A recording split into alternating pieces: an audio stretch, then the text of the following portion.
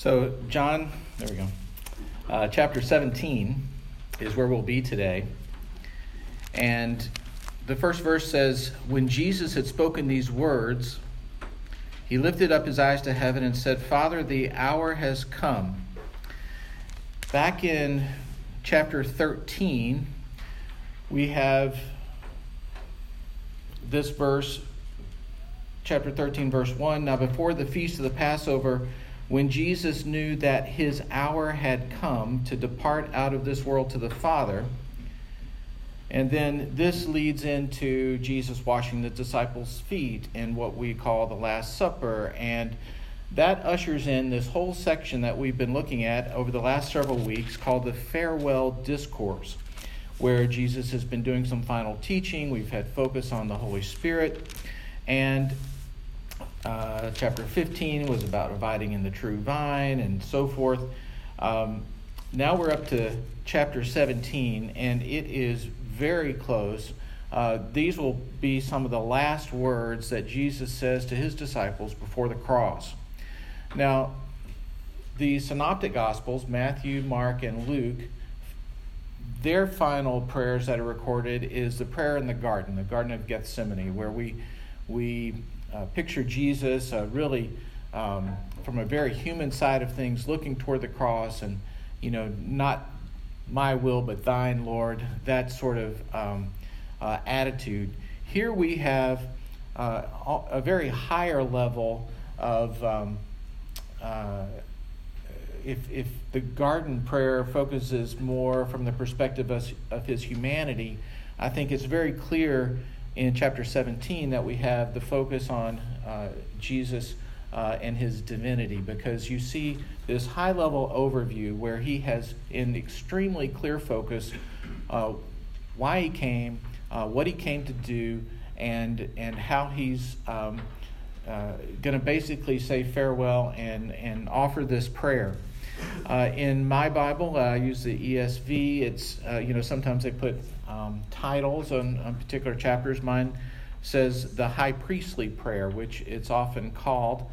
Chapter 17 is a prayer of Jesus, and it's called the high priestly prayer in my Bible. Some people call it the prayer of consecration. There are dozens of names that people have used to label this. The high priestly tone comes from the fact that we know Jesus as intercessor between us and God. Romans 8:34 says Christ Jesus is the one who died, more than that, who was raised, who is at the right hand of God, who indeed is interceding for us. Hebrews, of course, talks a lot about this. Hebrews 7:25 says, "Consequently, he is able to save to the uttermost those who draw near to God through him, since he always lives to make intercession for them." So because there's tones of Jesus connecting the people on earth and God, it gets this label, the high priestly prayer. But you'll see that it really goes beyond that. But if people talk about the high priestly prayer, at least you'll know where they're talking about, even though that may be a bit limiting. I will say this, though. One of the roles of the priest was to intercede on behalf of the people, but one of the other roles of the priest was to prepare the sacrifice, to take what would have been the unblemished lamb, pray and consecrate that lamb, set aside that lamb for the sacrifice. So that's why some people call this the prayer of consecration, because Jesus is basically setting himself aside, consecrating himself to this final purpose, which of course is moving toward the cross. So back to verse 1. When Jesus had spoken these words, so we have this clear connection with everything that's been happening these last several chapters, he lifted up his eyes to heaven. Now, it's interesting when here and basically, the Bible Belt and probably in evangelical churches throughout the world, when we pray, what do? We bow our heads and we do what? We close our eyes. There is actually much more biblical support for lifting up your eyes to heaven in this sort of a posture with hands lifted and raised in the Bible than there is for bowing. Half the time that you hear bowing talked about in Scripture, it's bowing before a worldly king or something like that. There are some references to falling prostrate before the Lord and so forth, but it seems that the norm was to lift up your eyes toward heaven and pray. So much so that you'll recall in Luke, one of the evidences of the deep humility of the tax collector was when he said, "But the tax collector, standing far off, would not even lift up his eyes to heaven, but beat his breast, saying, 'God, be merciful to me, a sinner.'" So it was remarkable that he didn't lift up his eyes and so forth. I tried to figure out, when did this, we'll call it a tradition. That's basically what it is, of bowing your heads. Sometimes we would fold our hands, perhaps in Sunday school, and close our eyes. Some people think it probably started back in medieval days where, if you came before the king, you would kneel and bow out of proper protocol and reverence, and that this got somehow assimilated into the church. So the point is, it's much more important the posture of your heart, but the posture of your body, as long as it's consistent with that, I don't think God cares. I often pray going down the road, and you'll be pleased to know that I don't close my eyes. They're pretty much straight ahead. I think God can handle it. When Jesus had spoken these words, he lifted up his eyes to heaven and said, "Father, the hour has come. Glorify your Son." We know that throughout the Gospels, we find Jesus talking to his disciples, and something comes up, and he says, "Nope, not my time yet. Don't publicize this. My hour has not yet come," that sort of thing.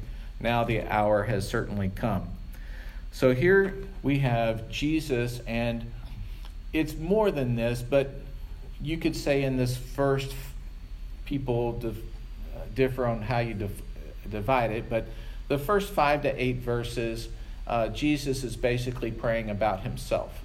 The next section, he will pray specifically for the remaining disciples. And then the last section, he's praying for us. So if you think about this chapter, you can think in those chunks of Scripture. So he says, "Father, the hour has come. Glorify your Son, that the Son may glorify you, since you have given him authority over all flesh to give eternal life to all whom you have given him." We saw back in John chapter 6, it said, "But I said to you that you have seen me and yet don't believe. All that the Father gives me will come to me, and whoever comes to me I will never cast out. For I've come down from heaven, not to do my own will, but the will of him who sent me. And this is the will of him who sent me, that I should lose nothing of all he has given me, but raise it up on the last day. For this is the will of my Father, that everyone who looks on the Son and believes in him should have eternal life, and will raise him up on the last day."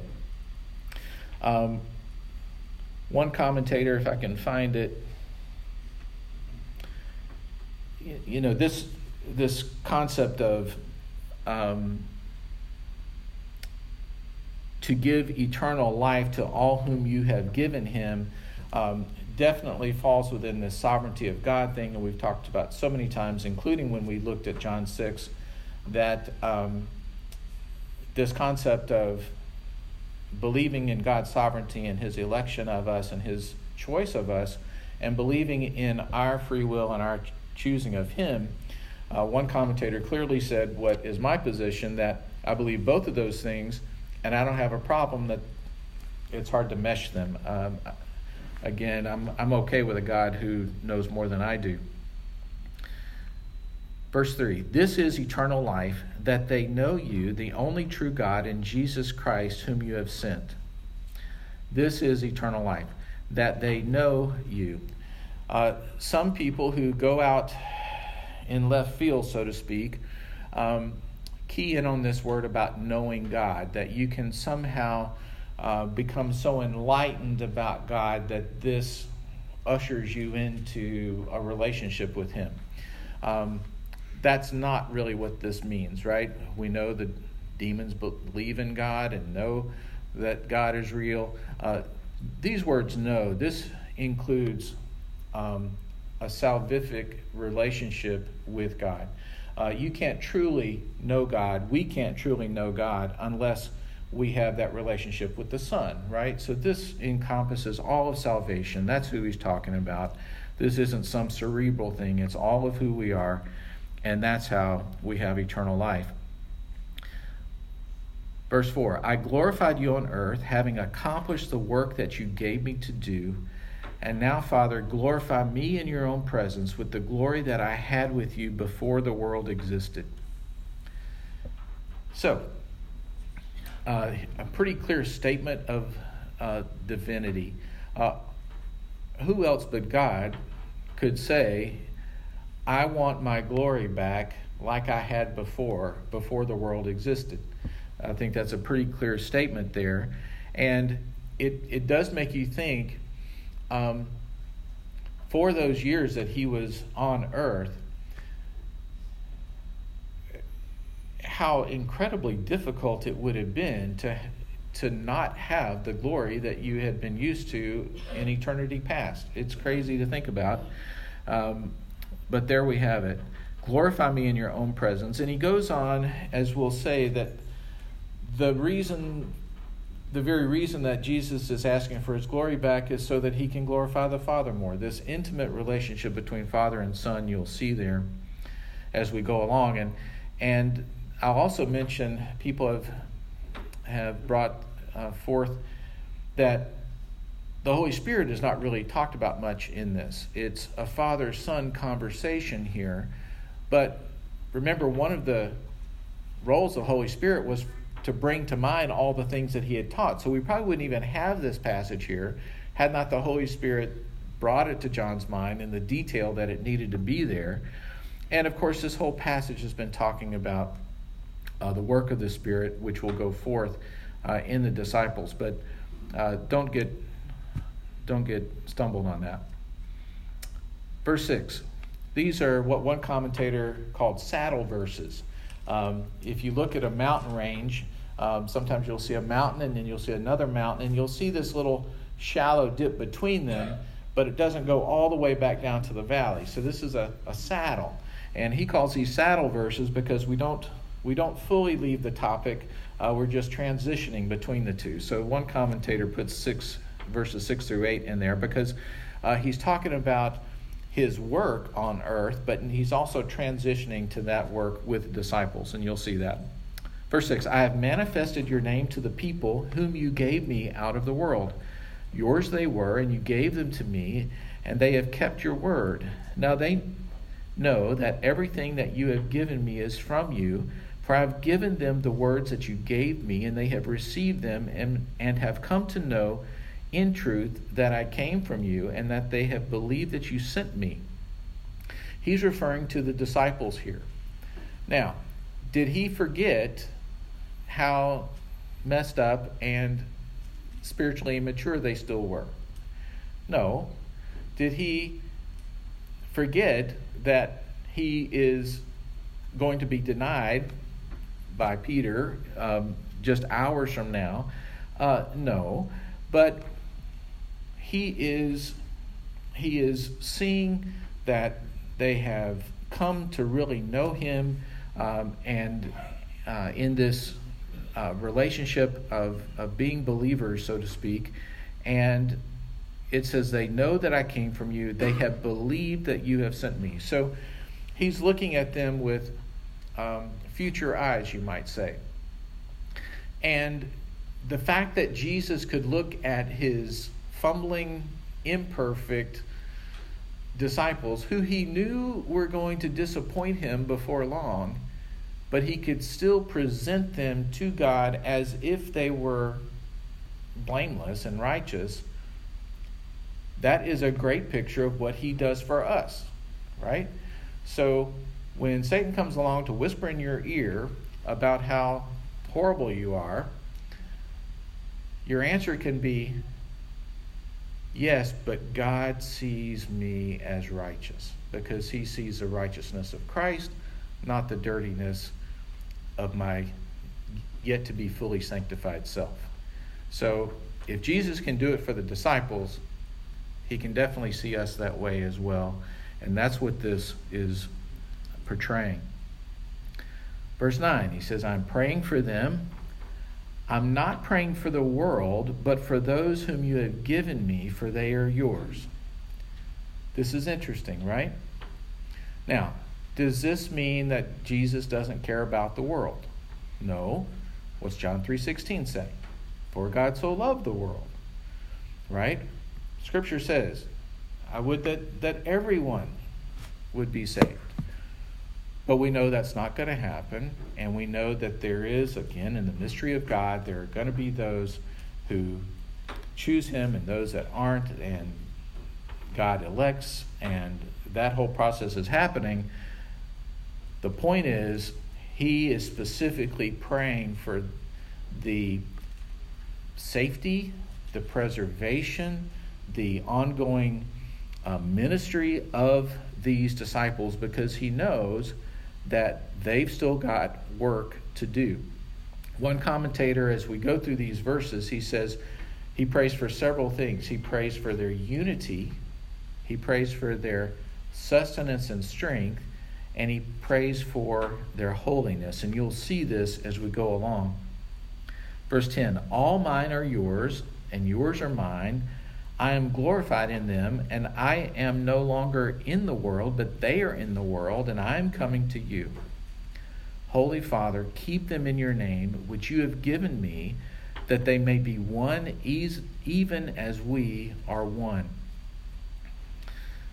To think that the same bond, the same type of relationship that Jesus could have with the Father is the same bond and the same type of relationship that he is wishing for the disciples to have for each other, that's pretty amazing, right? That is pretty amazing.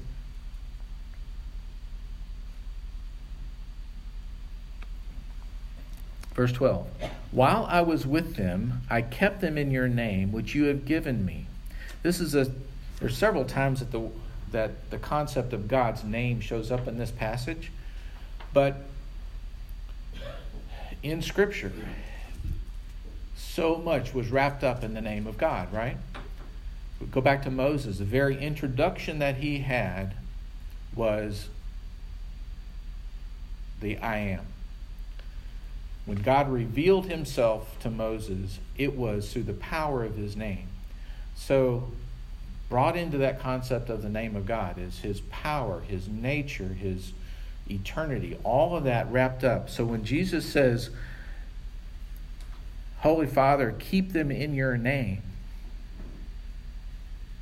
what an amazing request for Jesus to make on behalf of his disciples, that they would receive the benefit of everything that is about God, because that's what his name is about. Verse 12, I kept them in your name, which you have given me. I have guarded them.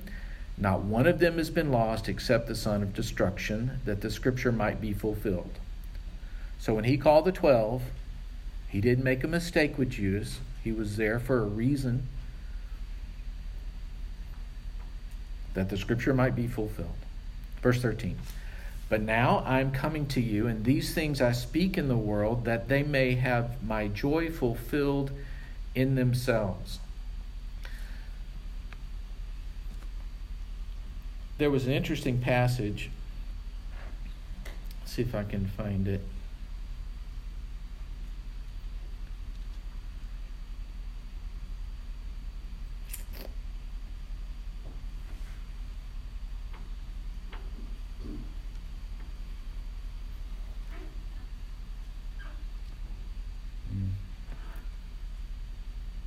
Might find it later, but there was a passage, I think it was back in Luke, where it says, Jesus was alone and started to pray, and his disciples were there.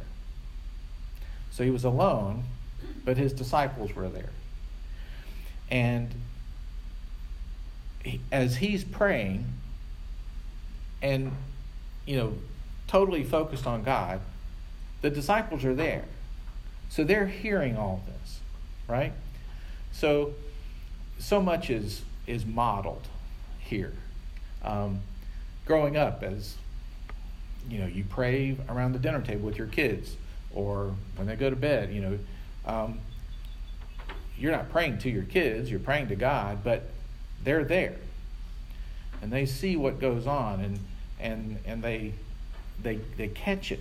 And here we have Jesus praying intimately to God the Father about his disciples, but the disciples are there. So there's this, extra thing that's happening here. Not just that Jesus is interceding, and not just that Jesus is consecrating, but to the very last, Jesus is still teaching. He is still modeling for them what's going to happen. So when they talk about the Lord's Prayer, a lot of times people call it the model prayer, which is what you have back in Matthew, what we call the Lord's Prayer. But this is really the Lord's Prayer right here that he is modeling for them. One of my favorite movies is The Book of Eli. Denzel Washington, who I'm starting to think might actually be a believer. I don't know. But The Book of Eli is a great movie. He kills all the bad guys, somewhat viciously, I should add.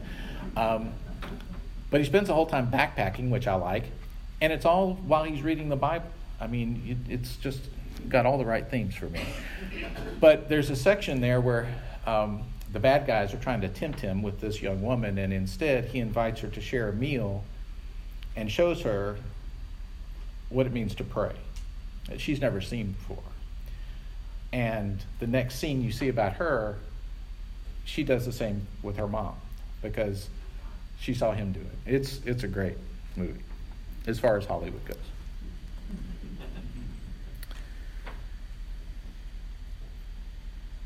Verse 13. But now I am coming to you. These things I speak to the world, that they may have my joy fulfilled in themselves. Think about the disciples hearing all this, what Jesus is actually praying for them. I do not ask that you take them out of the world, but that you keep them from the evil one. So we talked about their purpose. He's saying protect them. Verse 16, they are not of the world, just as I am not of the world. Sanctify them in the truth. Your word is truth. As you sent me into the world, so I have sent them into the world. And for their sake, I consecrate myself, that they may also be sanctified in truth. This consecrate myself, this is him setting himself apart for the work on the cross. Because it's only through the work of the cross that they are going to be sanctified fully. That's our hope. Because of his work on the cross, then we can be looking forward to that full sanctification as well. So that's his specific prayer for the disciples and the work that they were going to have to do. The last section, which I'll launch into, there may be leftovers next week, we'll see. Verse 20, I do not ask for these only, but catch this, but also for those who will believe in me through their word. That's the church. That's us. This next passage is where Jesus is praying for us.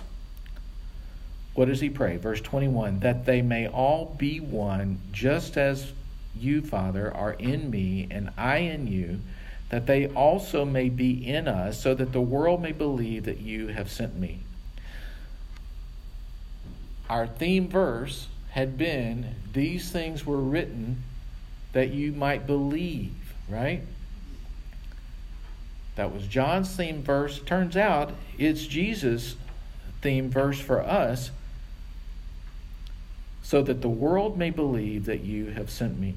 The glory that you have given me, I've given to them, that they may be one, even as we are one. Verse 23, I in them, you in me, that they may become perfectly one, so that the world may know that you sent me and loved them even as you loved me. There's some repetition here. There's, some recurrent themes. Father, you and I are one. I want them to have that same thing. I came here for a purpose. They have a purpose. You see these themes over and over. Verse 24. Father, I desire that they also, whom you have given me, may be with me where I am, to see my glory that you have given me, because you loved me before the foundation of the world. Lord, I want them to see heaven. I can't wait to show them what coming home is going to be like. You fixed up a special room, you fixed up your house, the party is ready, and you can't wait to show them. Not that you're bragging, but just because you know it's going to be such a happy time for them. That's what Jesus is praying for us. Verse 24. Our desire that they also, whom you have given me, may be with me where I am, to see my glory that you had given me before the foundation of the world. O righteous Father, even though the world does not know you, I know you, and these know that you have sent me. I made known to them your name. There's that again. And I will continue to make it known, that the love with which you have loved me may be in them and I in them. How many times does he have to say it? Now, he wants us to be one, right? What does that mean for the people who call themselves Christians? Why is it that we can all look so different? And I don't just mean physically, but there are a lot of different flavors out there, way more than Baskin Robbins. And I'll joke sometimes, I'll meet somebody in the office and they'll make some comment that makes me know that they're a believer, and I'll say, well, what flavor are you?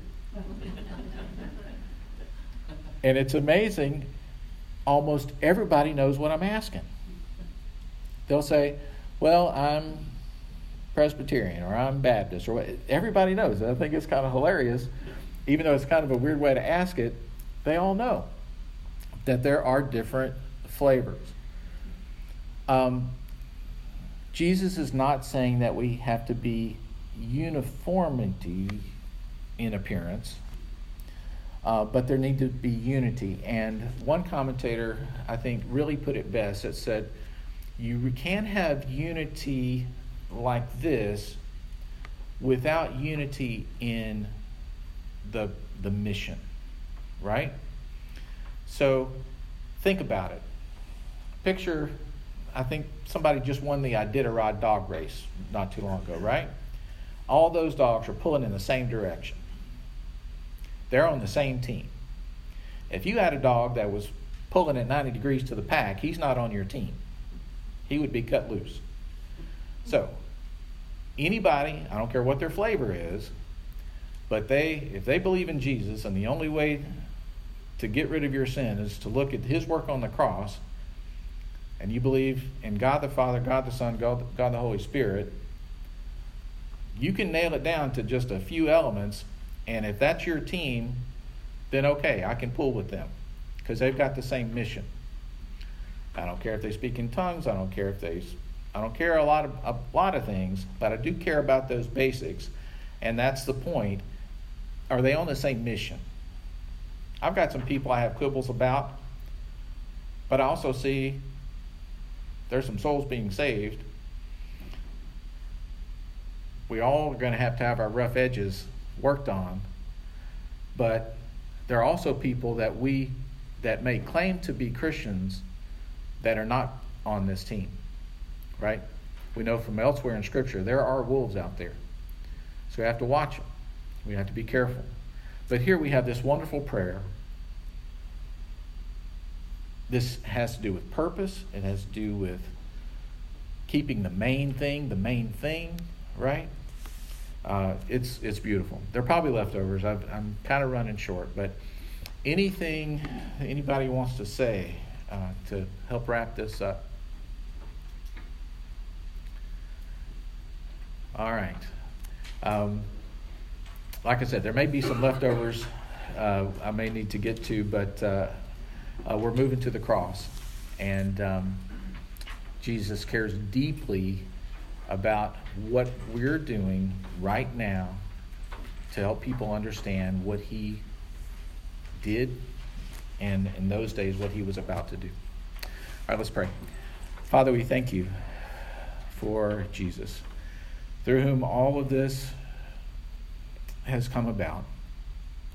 We thank you that through his consecrated, set aside fulfillment of his purpose, that we can be part of this group, that we can share in that oneness, and that we can get a taste of the glory that we have yet to fully realize. We thank you that you see us as righteous, and pray that you would continue to work with us as we try to be your hands and feet going forward. In Jesus' name, amen. Thanks, everybody.